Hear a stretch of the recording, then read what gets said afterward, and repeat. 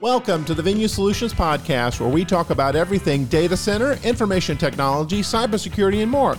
I'm William, Venue's data center sales engineer and one of your hosts. Hi, I'm Eric Malatesta, Venue Data Center Infrastructure Manager and also one of your hosts. And I'm Michael Faisley, Venue's Network Infrastructure Manager and Cybersecurity Specialist, and I'm also one of your hosts. This is Venue Podcast number 86 for September 19th, 2022. In this podcast, Eric, Michael, and I recap and discuss VMware Explorer 2022.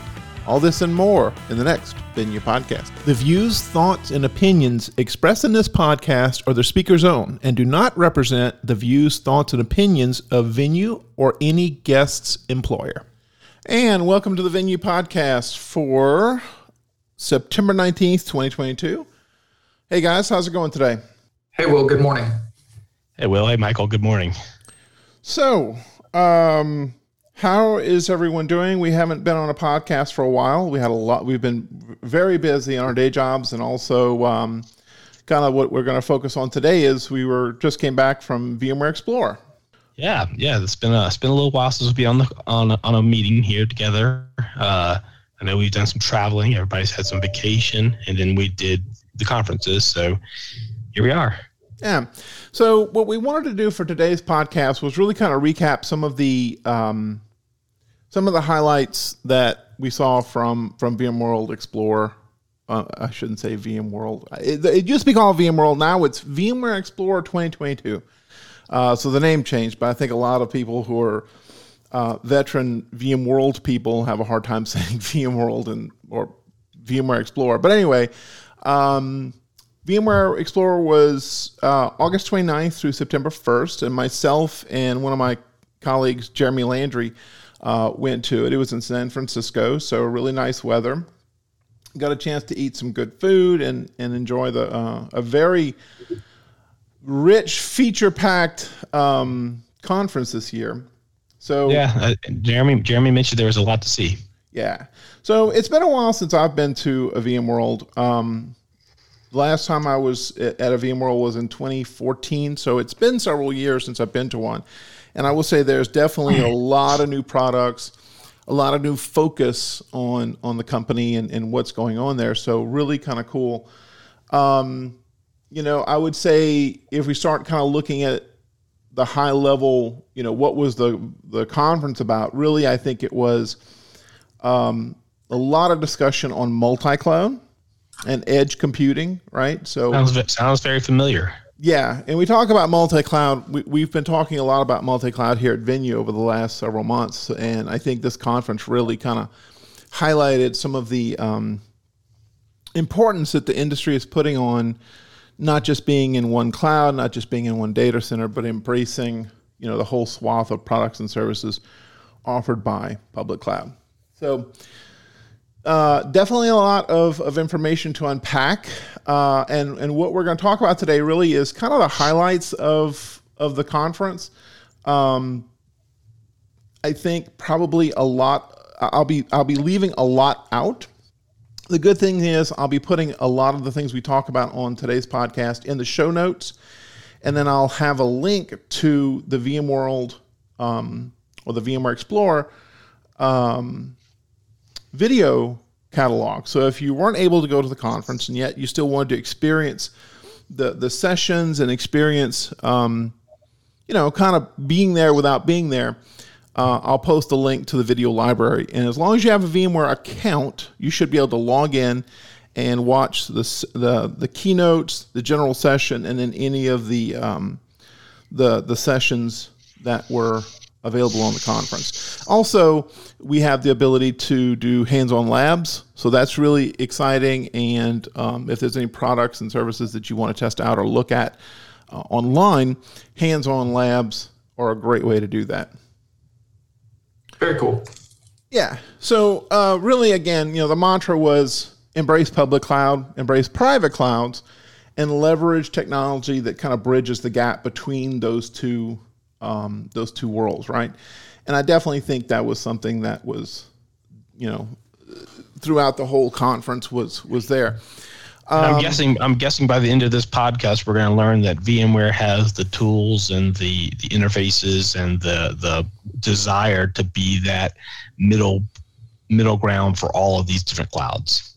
Yeah, well, and that's really, there's a particular product that VMware announced this year that kind of really is, I think, the glue between public, private clouds, and we'll get to that in a little bit. But yeah, there's a lot of new stuff. So let's talk about vSphere 8, because vSphere 8 was announced. I think it was announced prior to the conference, but there was definitely a lot more information provided in the conference about vSphere 8. And what we'll see in vSphere 8 really is continuation of performance of vSphere, right? You know, vSphere 7, vSphere 8, you're going to see better utilization of your hardware. Max and mins typically change at this point, and there's always new features, right, that come out with a new version of vSphere.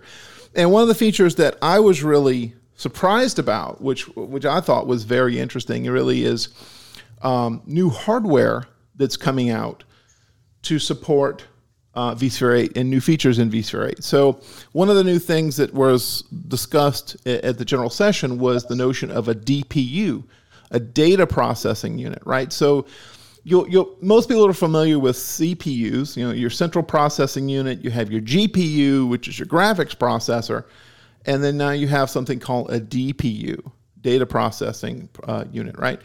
And what's nice about that is, you know, we're all familiar with how CPUs work, right? And most of us are familiar with really how GPUs work when you have workloads that are very graphic intensive or computational intensive, right? Maybe you're doing crypto mining or some type of AI. Usually those cycles get offloaded to the GPU for processing, right? It kind of frees the CPU up for work, right? Well, there's a new piece of hardware now that's coming bundled with network interface cards called the DPU. And really what that is going to do is that's going to further offload cycles processing that the CPU is doing. Okay.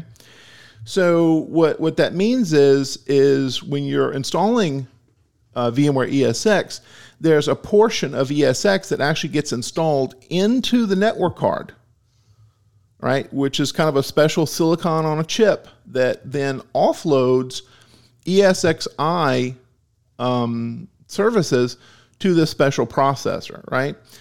And in doing that, you're freeing up more of the CPU to then run VMs, right? So things like NSX processing, intrusion detection, intrusion prevention, apps like Carbon Black for network security. Now, instead of running these workloads in the CPU, they're offloading this into the DPU.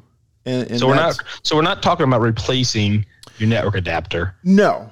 We're having the network adapter offload to another adapter, and I want to take that to another level because I have some questions about this, which would be, and my assumption is that all vendors will be producing a DPU, much like we have vendors that produce GPUs as well as NICs. So you'll have a flavor of DPUs that will be coming out, or is that already out in the market?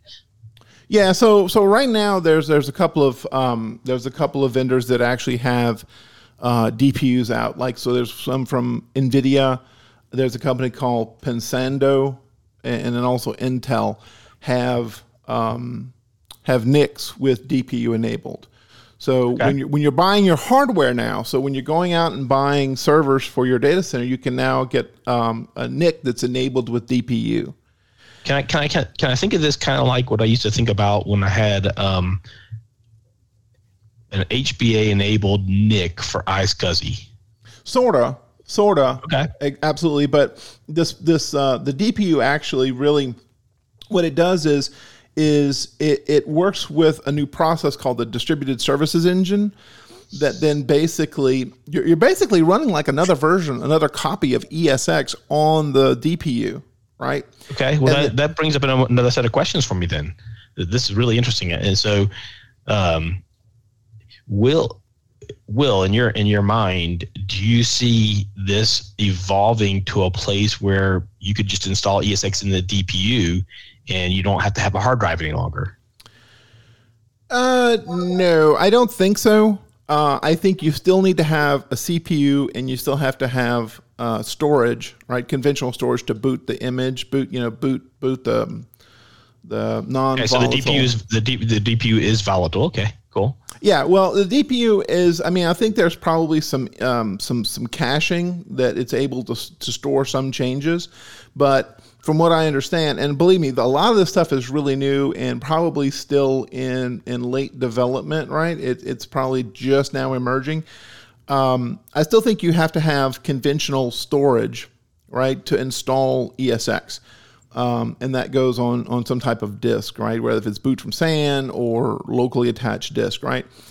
And then when you're installing the DPU, I'm assuming that there's some type of caching that is on the DPU with enough storage on the chip to actually run the hypervisor. Okay, that's interesting. Go ahead. Were there any gotchas with this that they were talking about? Well, so gotchas are really, it's from what I understand, it's better to enable this when you're doing greenfield. So when you're building a new cluster and you're planning out your private environment, or I don't know if this has been added to like AWS and in Azure yet, but on-prem, when you're building out your cluster, it's kind of, you want to do it as greenfield.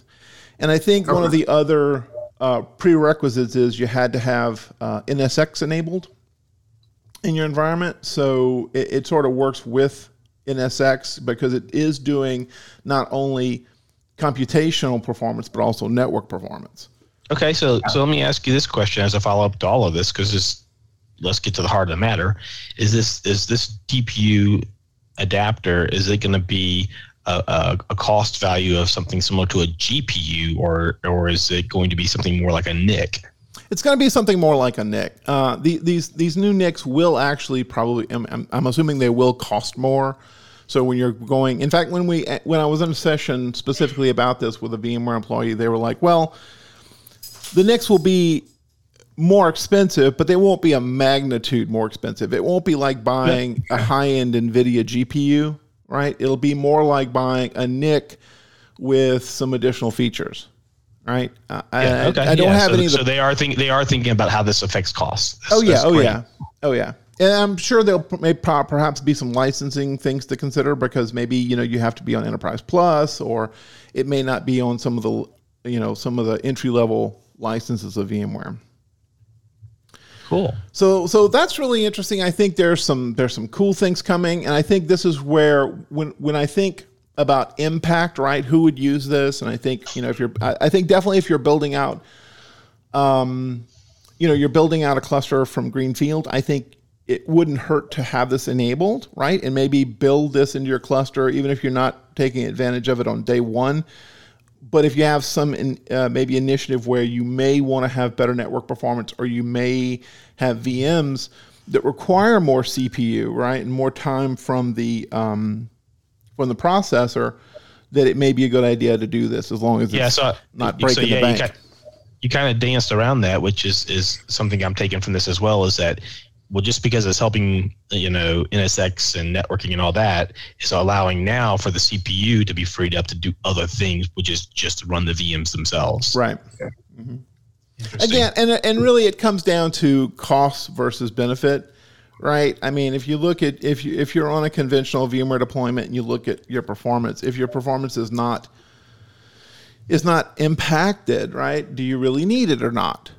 So I think at the time of you building out a new platform, you look at how much does it cost to enable your NICs with DPUs versus, okay, how am I running now, and am I going to take advantage of that? Maybe am I running NSX? Am I running Carbon Black, right, where I want to offload network security features to the DPU? I think at that point it probably, you have to ask yourself, is it worth it? If the cost is negligible, right, if it's not that costly to just say, when I'm getting my NICs, I want to have a NIC with a DPU enabled, right? I think at that point, if you're like, well, it's not an arm and a leg, I want to spend a little bit more, 1% or 2% more on that technology, I think it would probably be a good idea, right? Maybe just future proofing yourself, for future workloads, right? especially if you're doing things where you definitely will take advantage of it. Like, with NVIDIA, they're talking about, workloads that are doing neural nets or AI, right? Where conventionally you would run these workloads on physical hardware. Now you can maybe run them in cloud, and these new DPUs will enable more of those types of workloads. Did they provide any data from case studies? I know you mentioned Carbon Black specifically, like how much load is taken off of the CPU. And yeah. So basically what they said is, and this is just in some of the testing that VMware has done, they're seeing a 27% increase in performance by enabling DPU, right? Now, again, I think there's a big caveat. It depends what workloads are running on those. Like, of course. If you're running, Windows, 2016, and, you don't have anything that'll take advantage of that processor, right? And maybe ESX, the standard suite of ESX apps, meaning that your services that are running ESX aren't taxed, then maybe not, you might not see the performance increase. But if you are having maybe you got underpowered CPUs, you could then offload some of the processing that ESX needs to keep alive. Like, for instance, your distributed virtual switches, things like that can now move to the DPU and then free up the CPU for usage. And are these available today? Like, can go buy it today? Yeah, so great question. I haven't talked to any of our hardware vendors yet. I think it's available now from certain vendors, like the ones I mentioned, NVIDIA, Intel. Yeah. And I think Dell actually has some servers that are out of the box with it. But I would want to check with that, and I might put some more information in the show notes.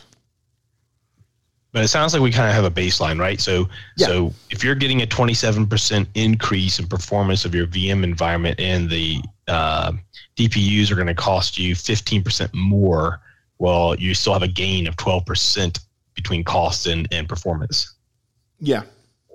So interesting. It really depends on your needs, and I think when you're building out as I said, when you're building out your new environment, you're going to take advantage of it. And I think and remember now, vSphere 8 is not technically available for download yet. So last time I checked, last week, I tried to download vSphere 8, and it's like, nope, not available. So it's not out yet. This is just something that's coming, right? Sure. Some other things. Support for virtual hardware version 20 is out, which blows my mind, because I remember when virtual hardware 8 was like the thing. So virtual hardware 20 has a host of features, enables you to better manage vNUMA configuration. It now supports Microsoft Windows 11. So if you're running Windows 11 as a VM, it fully supports that. So that's pretty cool. You can run those as a VM with the VTMP, the TPM stuff, where basically it's your unique identifier to run a Windows 11. That can now be virtualized.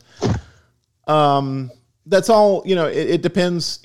I think with Microsoft, you have to be careful when and where you run workstation operating systems in your environment. I know in our cloud, we're not allowed to run, because of licensing, we're not allowed to run workstations in our cloud, right? In vCloud Director. And that's not necessarily a VMware limitation. It's more just something with Microsoft. Sure. Cool. All right. So vSphere 8, really, really interesting. I think that's one of the major things coming out. Other things are with vSphere 8, vSAN.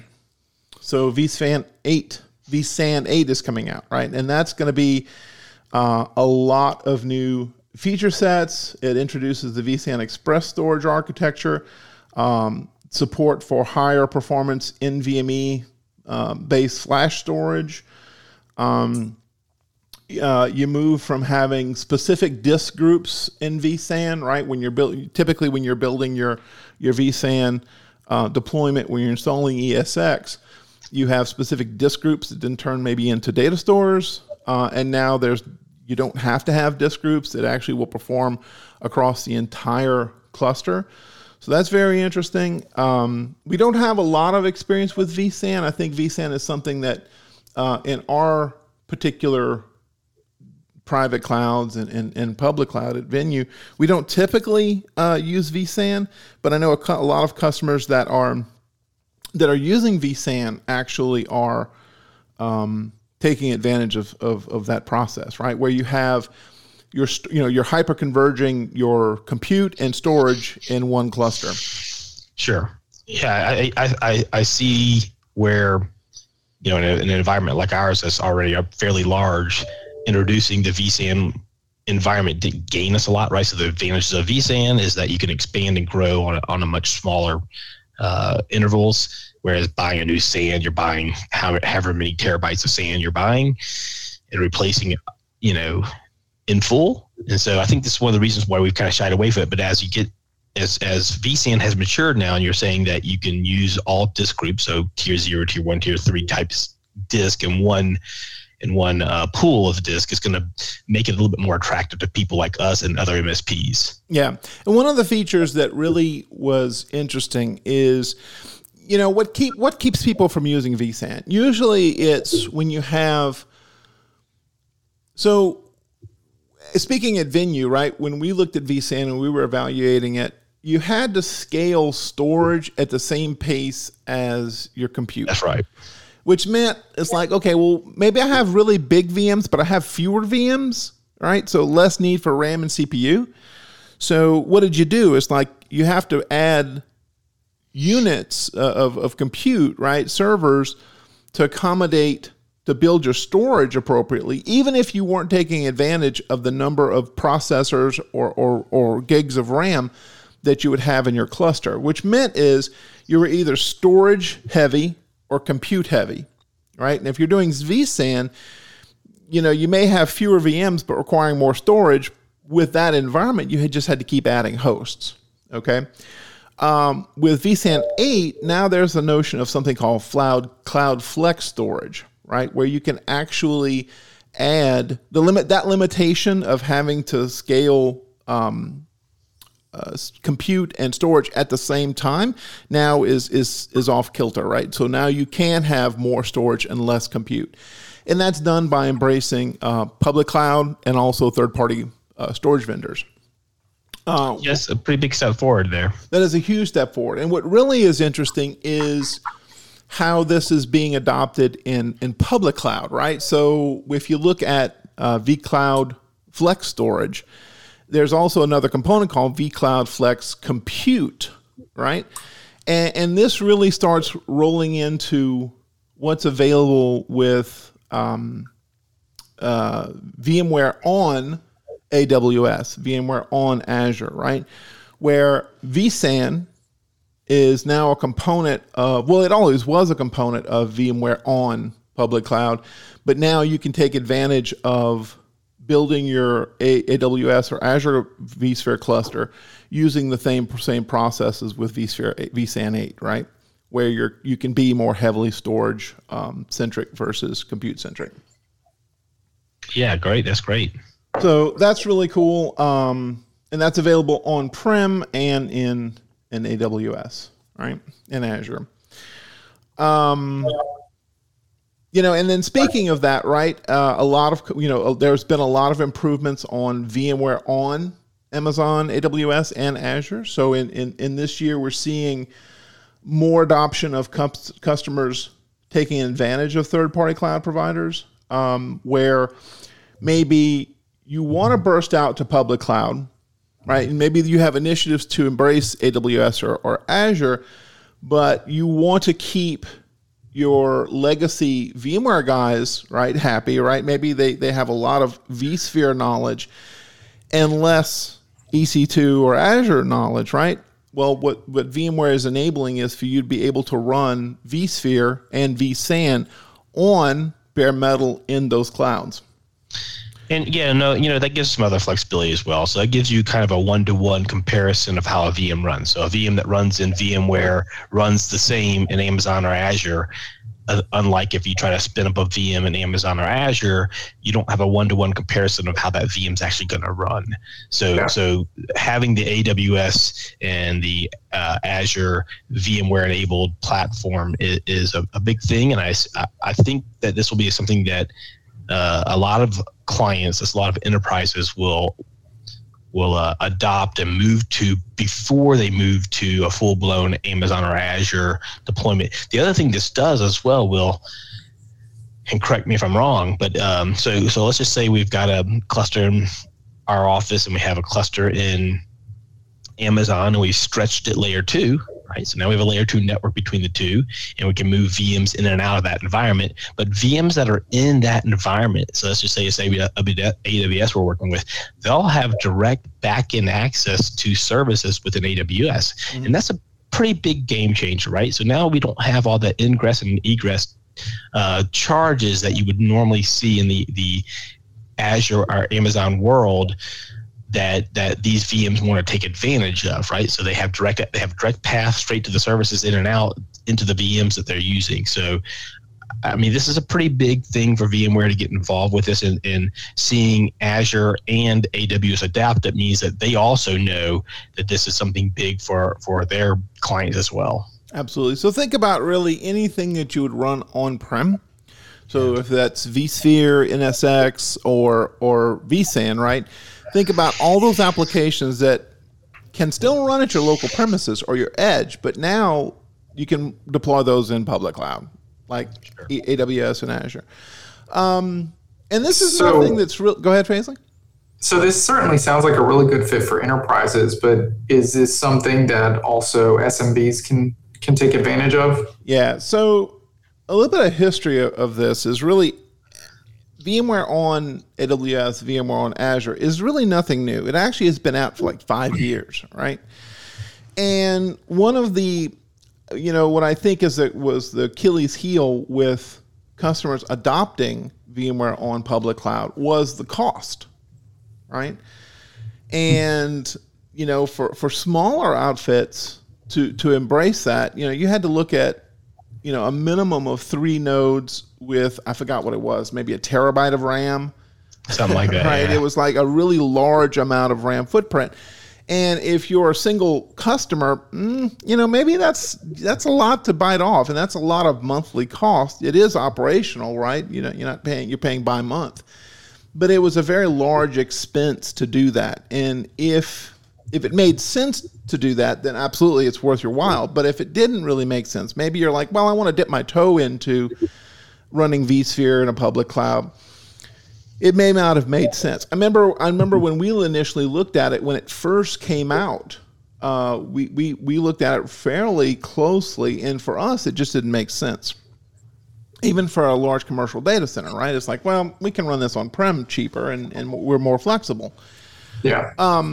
VMware did recognize that, and I think they're trying to come out with a more the ability to have more flexible storage and compute, right? Since this, with the Flex Compute, Flex Storage, I think now customers will be able to consume these same technologies, but not have to have, a 1.5 terabytes of RAM. They can start with smaller chunks. Right. Michael, maybe I can further this from what Will is talking about, and try to answer that question a little bit more directly as well, which is a hard question.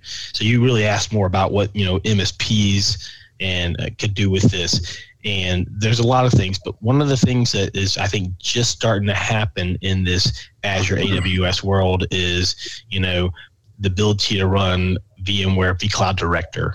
Okay, so Director is their cloud, right? Their portal type environment for deploying virtual workloads for an SP.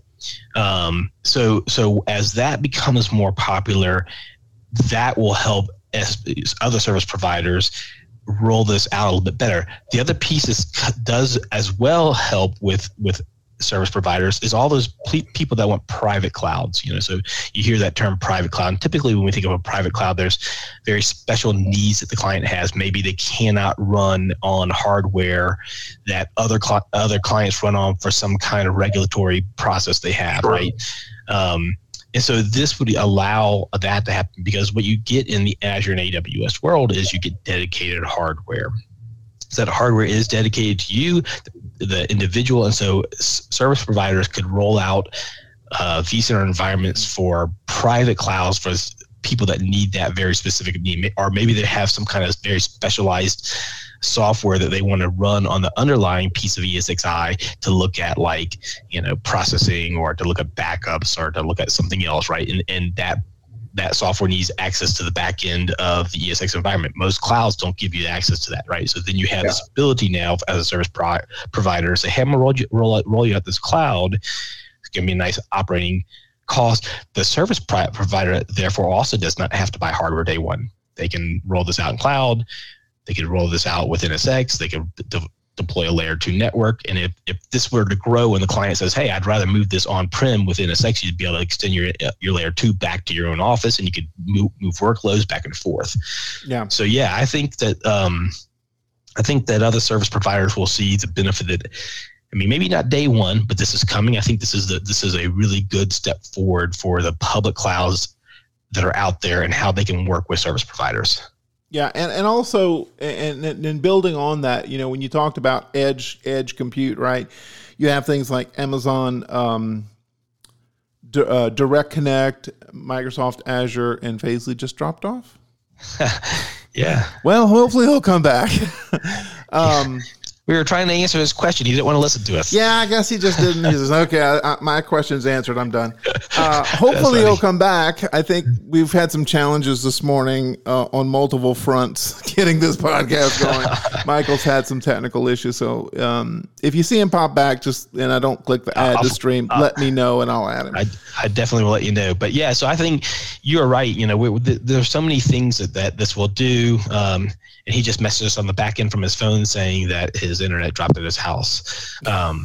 So all good. We can move forward. Yeah, there's still a lot to cover from the conference. And, I did not attend. I've talked to Jeremy a little bit about it.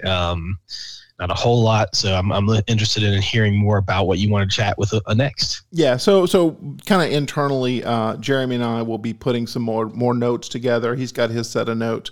We're going to kind of put everything together and then build a nice document to kind of show off internally.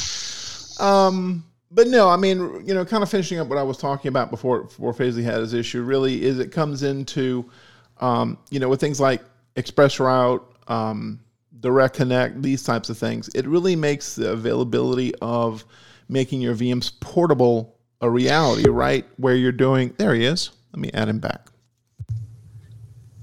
Hi, Michael Faisley, you're back. Home internet went out.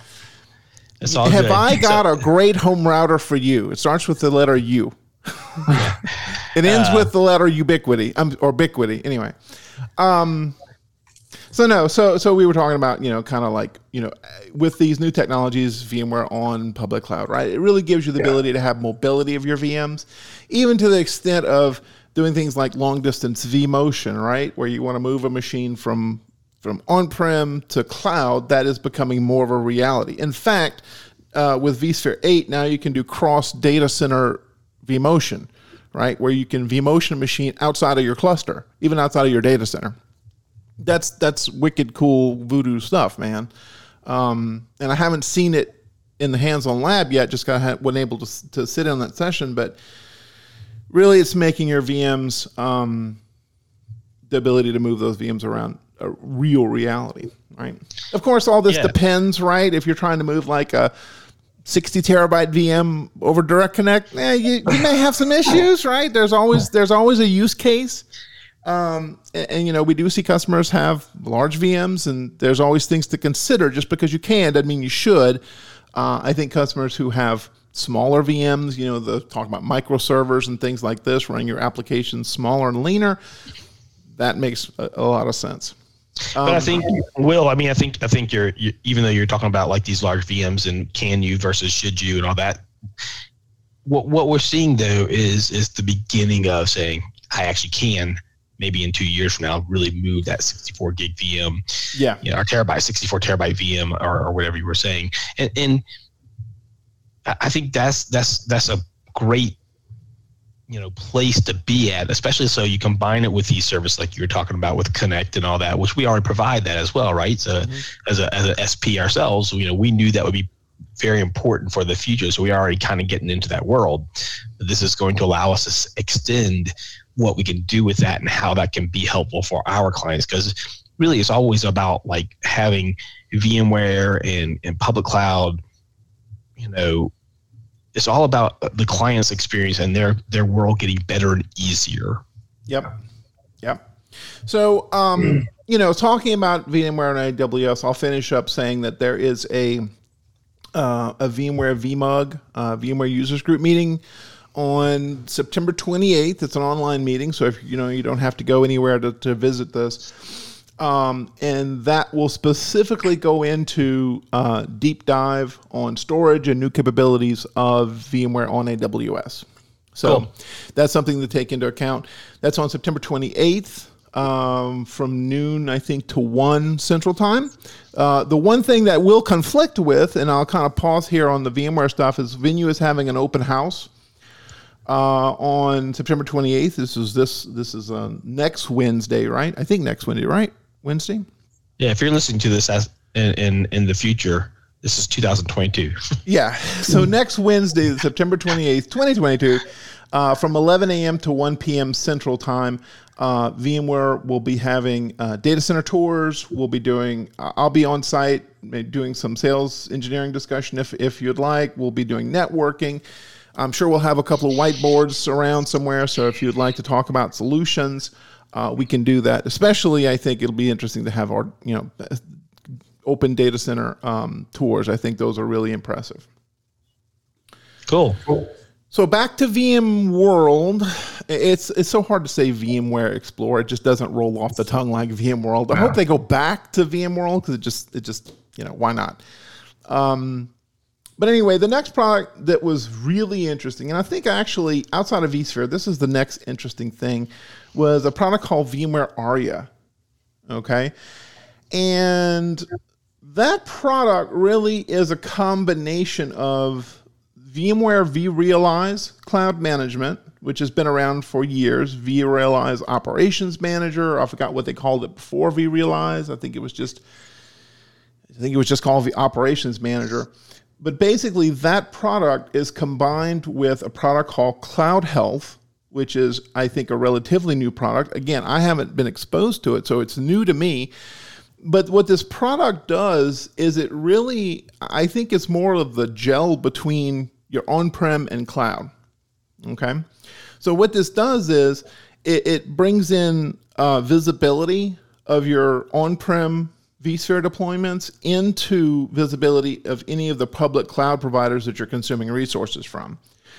So when you use this service, right, you'll connect in your AWS clouds, your authentication. You'll take Google Cloud Platform, Microsoft Azure, and you'll actually be able to see with one pane of glass your workloads, your consumption of resources, even down to cost analysis, right? And I think is this just like a dashboard that you're able to see all? It's not anything where you're going to be able to make any changes. It's just kind of informational. Well, right? No, it's actually, so that's part of it, right? So if you look at Cloud Health was the piece that actually gave you all your analytics, right? What is my price per gigabyte of RAM? What is my CPU cycle, price per CPU cycle, right? Taking all those analytics and combining it with some of the things that you can do with vRealize Operations Manager. Okay, so I think it's definitely more than, visibility. It's actually some of the operational things that you could do with VOps, right? This is basically all the way back to the beginning of the podcast, right? So this is the idea of multi-cloud, like you talked about, right? So here we are, VMware trying to position themselves in a way where they are kind of an interface, for lack of a better word, to all clouds. They don't care where you are. They don't care what you're running in. Use our products. Let's grow together, and we'll give you access. Because it's not in Amazon's best interest to necessarily communicate well with AWS, with Azure or someone else, and it's not Azure's best interest to maybe communicate with and be friendly with Amazon, but but it might be VMware's, because now they can say, hey, we're able to do all of this. We can be in both environments. We can see all environments. And so use us and work with us, and we can help your multi-cloud environment grow and prosper. Yeah. And it's really, kind of VMware's mantra is run any application, any workload, any VM anywhere in any cloud. Right. And VMware Aria combined with, VMware, they use a notion called Cloud Universal, right? Is kind of the beginning of this, right? And it's not just monitoring the consumption of VMware on AWS or VMware on Azure. It's actually monitoring your native workloads running in those clouds, right? Sure. And then saying, hey, from a cost analysis standpoint, maybe you're on-prem and you're like, you know what, I don't know what it's going to cost me to move this application to public cloud, right? So you can literally go in and say, this VM comprises my application. And then with your existing AWS tenant, you would say, what would it take me to run this in cloud? And it'll actually show you a breakdown of cost of your storage, your compute, your ingress, egress. It's very comprehensive. That's excellent. That's excellent. So taking that a little bit further, and this is where it comes into some of the operational stuff. So there's the product called a portion of Aria called migration. So there's Aria migration, right, which is combined with a new product from VMware called HCX, which allows you to go into the Aria platform that's connected to your local vSphere environment, and then schedule migrations of workloads between on-prem and public cloud. And that I found extremely interesting, right? Not only can you use VMware HCX to migrate between vSphere, maybe there's a company, out in the world somewhere that wants to move to our data center, we can use VMware HCX to migrate those workloads on a schedule or on demand.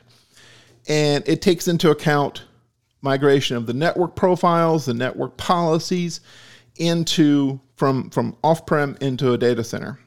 Okay. And what it looks like to me is you can also do that with public cloud. Maybe you want to migrate VMs to AWS or Azure, native migration.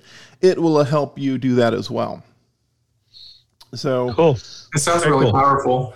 It sounds like it's very powerful, and there's a lot I don't know about it, so that's why I'm going to put copious notes in the show notes, and we'll probably be doing follow-up podcasts where we unpack these individually. In fact, one of the things that we'll be doing on maybe a future podcast in the future, we'll be taking a closer look at Tanzu, which we'll get into that in a minute. So I had asked this for vSphere 8 earlier. Is Aria available, or is this something that's in the works? They maybe showed you a demo, but yeah. So we saw demos, and I know there's hands-on lab like vSphere 8. I know vSphere 8 is not available for download yet. Yeah. I don't know if Aria is. I don't think it is. I'd have to go to the VMware download link and see if it's available. But if it's not available now, it's coming. It will be ready. VMware will be ready for Aria before you're ready for Aria. So it's imminent. It's imminent, and yeah, you won't be tapping your foot going, "Oh, I can't do work because I don't have Aria." It's coming if it's not out right now. Cool. That one sounds really interesting. It's very interesting. And one more feature that I want to talk about is another feature of Aria. And Aria is basically a it's a multi-service, multi-application suite, right? So we have Aria Migration. There's Aria for NSX. There's another product called Aria Guardrails. And that I find very interesting. Again, not everything we would necessarily use in our data center, but let's say you have an Amazon deployment. Let's say you have an AWS deployment. Right? An Azure deployment. Let's say you have your on-prem vSphere, but you want to do things like compliancy. Maybe you want to look at your monthly spend on AWS workloads. Okay. And you're like, well, I don't need to run my workloads at night. Okay. Or maybe I need to never have a VM use over this amount of network connectivity or this amount of CPU and RAM cycles, right? With Aria Guardrails, you can actually enforce management policies on your third-party clouds. So you can keep applications and VMs powered on at certain times, powered off at certain times, and gives you this high availability and kind of insurance that you won't be spending more than you anticipate. That's interesting. So now one of the complaints I hear from people is, hey, having to retrain my employees, understand how to work within Azure or AWS. Well, now VMware is taking that out and saying, hey, just through a few clicks of the button, you'll be able to do the same type of scripting and calls to these public clouds via our interface. Yeah, exactly. So very interesting. I think that's going to be very interesting. And again, there's a lot of information on this now just coming out. And I think the product is still evolving, right? But it's definitely something that I think a lot of people, as more and more companies embrace multi-cloud, this will be something that people will be relying on, right? Because you don't want to pay as you go broke, right? You want to actually look at your business application, equate that to business value, and then equate that in how you're spending your money. Because you don't want to be cattywampus, right? On, hey, I'm spending a lot, my value is very low. Then you have to evaluate what the hell you're doing, right? So you want to make sure that your business value and what you're actually getting out of your spend is in alignment. Did they get into licensing at all? I mean, because you're saying that ARIA is made up of like several different components. All free. I don't like licensing, Faisley. I want to stay as far away from licensing as I possibly can. Okay. You do, but most vendors have a so I'm just joking about that, right? Yes, there will be there. This is a product, right, that you will pay for. Will it be bundled with?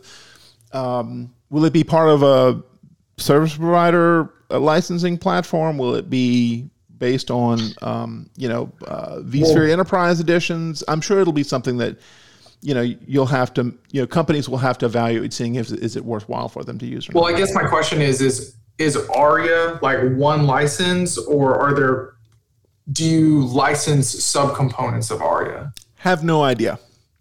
Cool. Well, we'll know more about that. I think Will hit earlier when he said, this will probably warrant a deeper dive in a podcast in the future.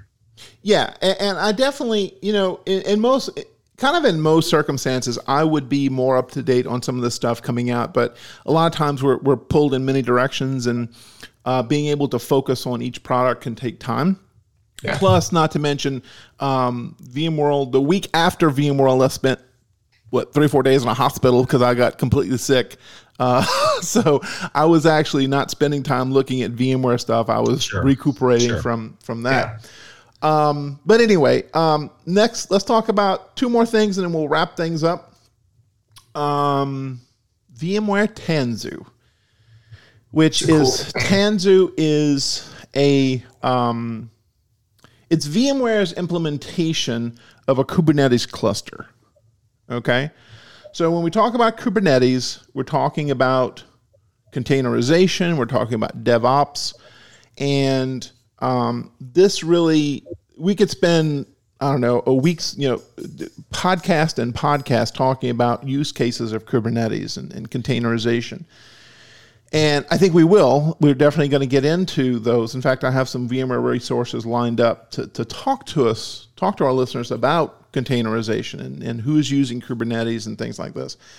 But basically, in a nutshell, containerization, Kubernetes, and things like this are the ability to run applications outside of the operating system. So back in it's another form of virtualization. It's another form of virtualization. So back in the day, you would run, with VMware, the hypervisor, right?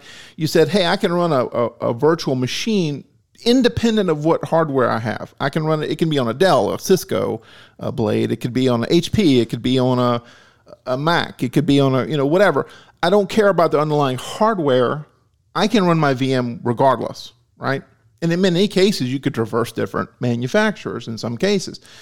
Containerization and Kubernetes actually allow you to run the application irregardless of for the most part, irregardless of what operating system you're on.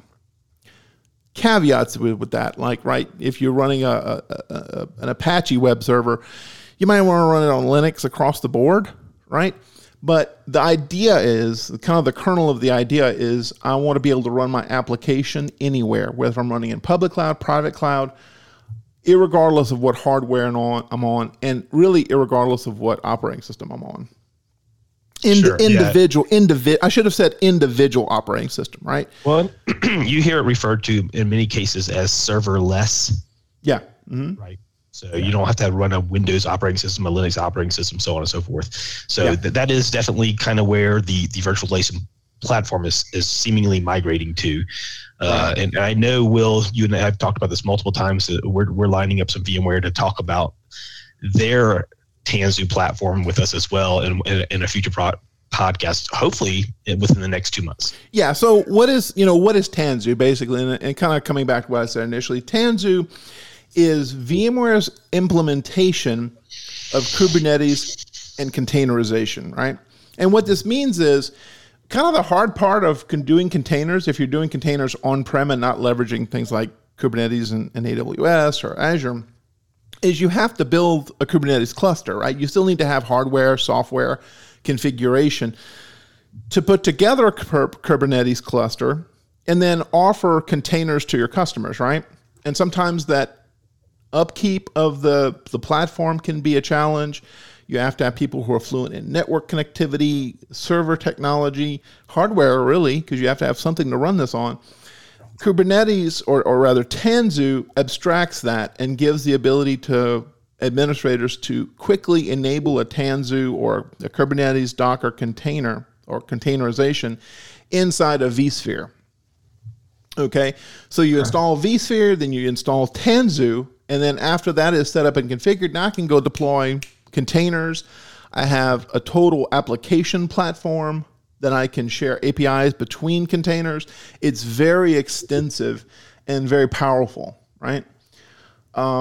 This is also being implemented inside of VMware vCloud Director. So there's also Tanzu for VCD, right? So for service providers who want to offer containers, this can be enabled on a vCloud Director platform.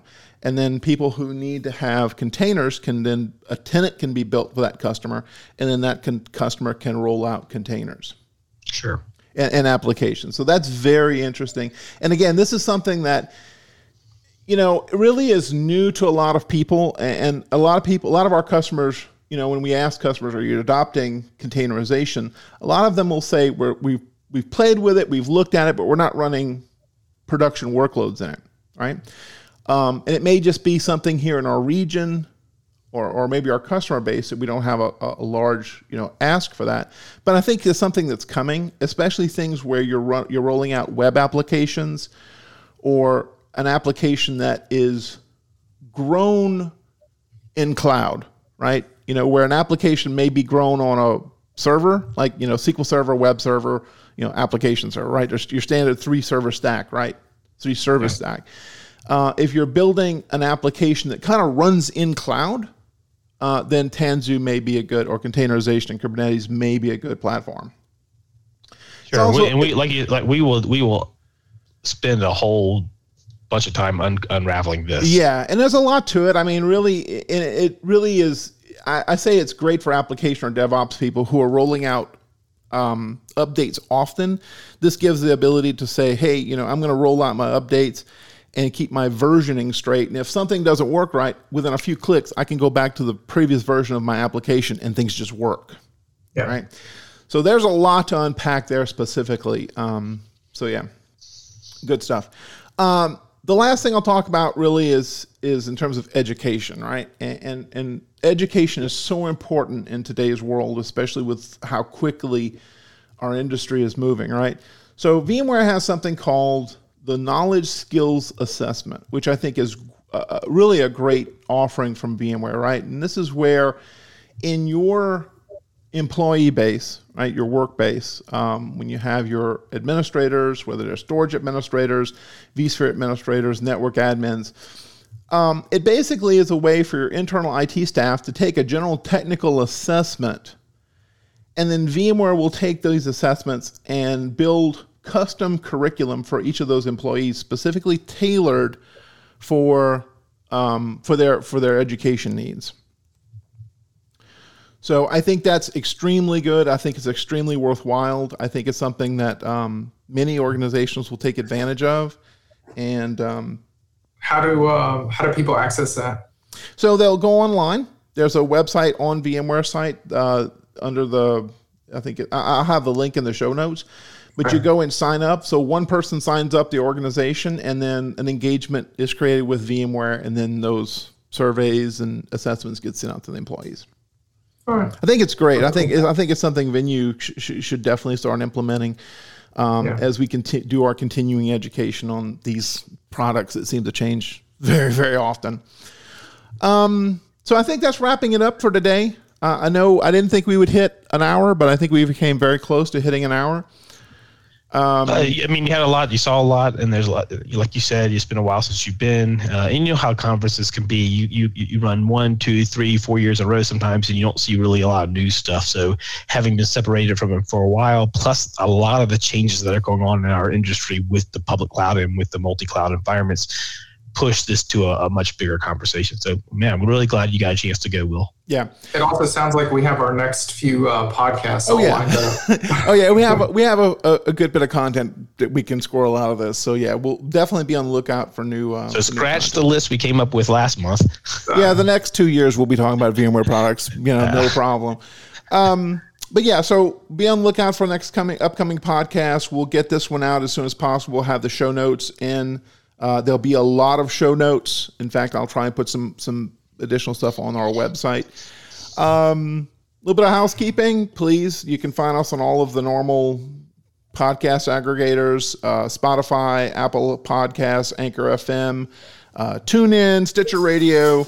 We love to hear from you. So if you want to go to venue.com/podcasts with an S, there's a link there to engage with the host. So if you want to have us talk about a specific product, or you want to even maybe be on the podcast as a guest, we'd love to have you. We also have an email, podcast@venue.com, and you can email us there, and that'll go between myself, Eric, and Michael. Awesome. And that is it, guys. Now, Go ahead. YouTube now. Oh yeah. So this will be video. So we're definitely going to do this. I totally forgot about the YouTube stuff. We have an audio version of the podcast, and then we have a video version of the podcast that will be hosted on YouTube. So you'll get to see all of our smiling faces. So, all right, everybody. Thanks for keeping us up to date, William. Absolutely. Thanks, everyone, and we'll see you on the next podcast. Bye, y'all. Bye. Bye, y'all.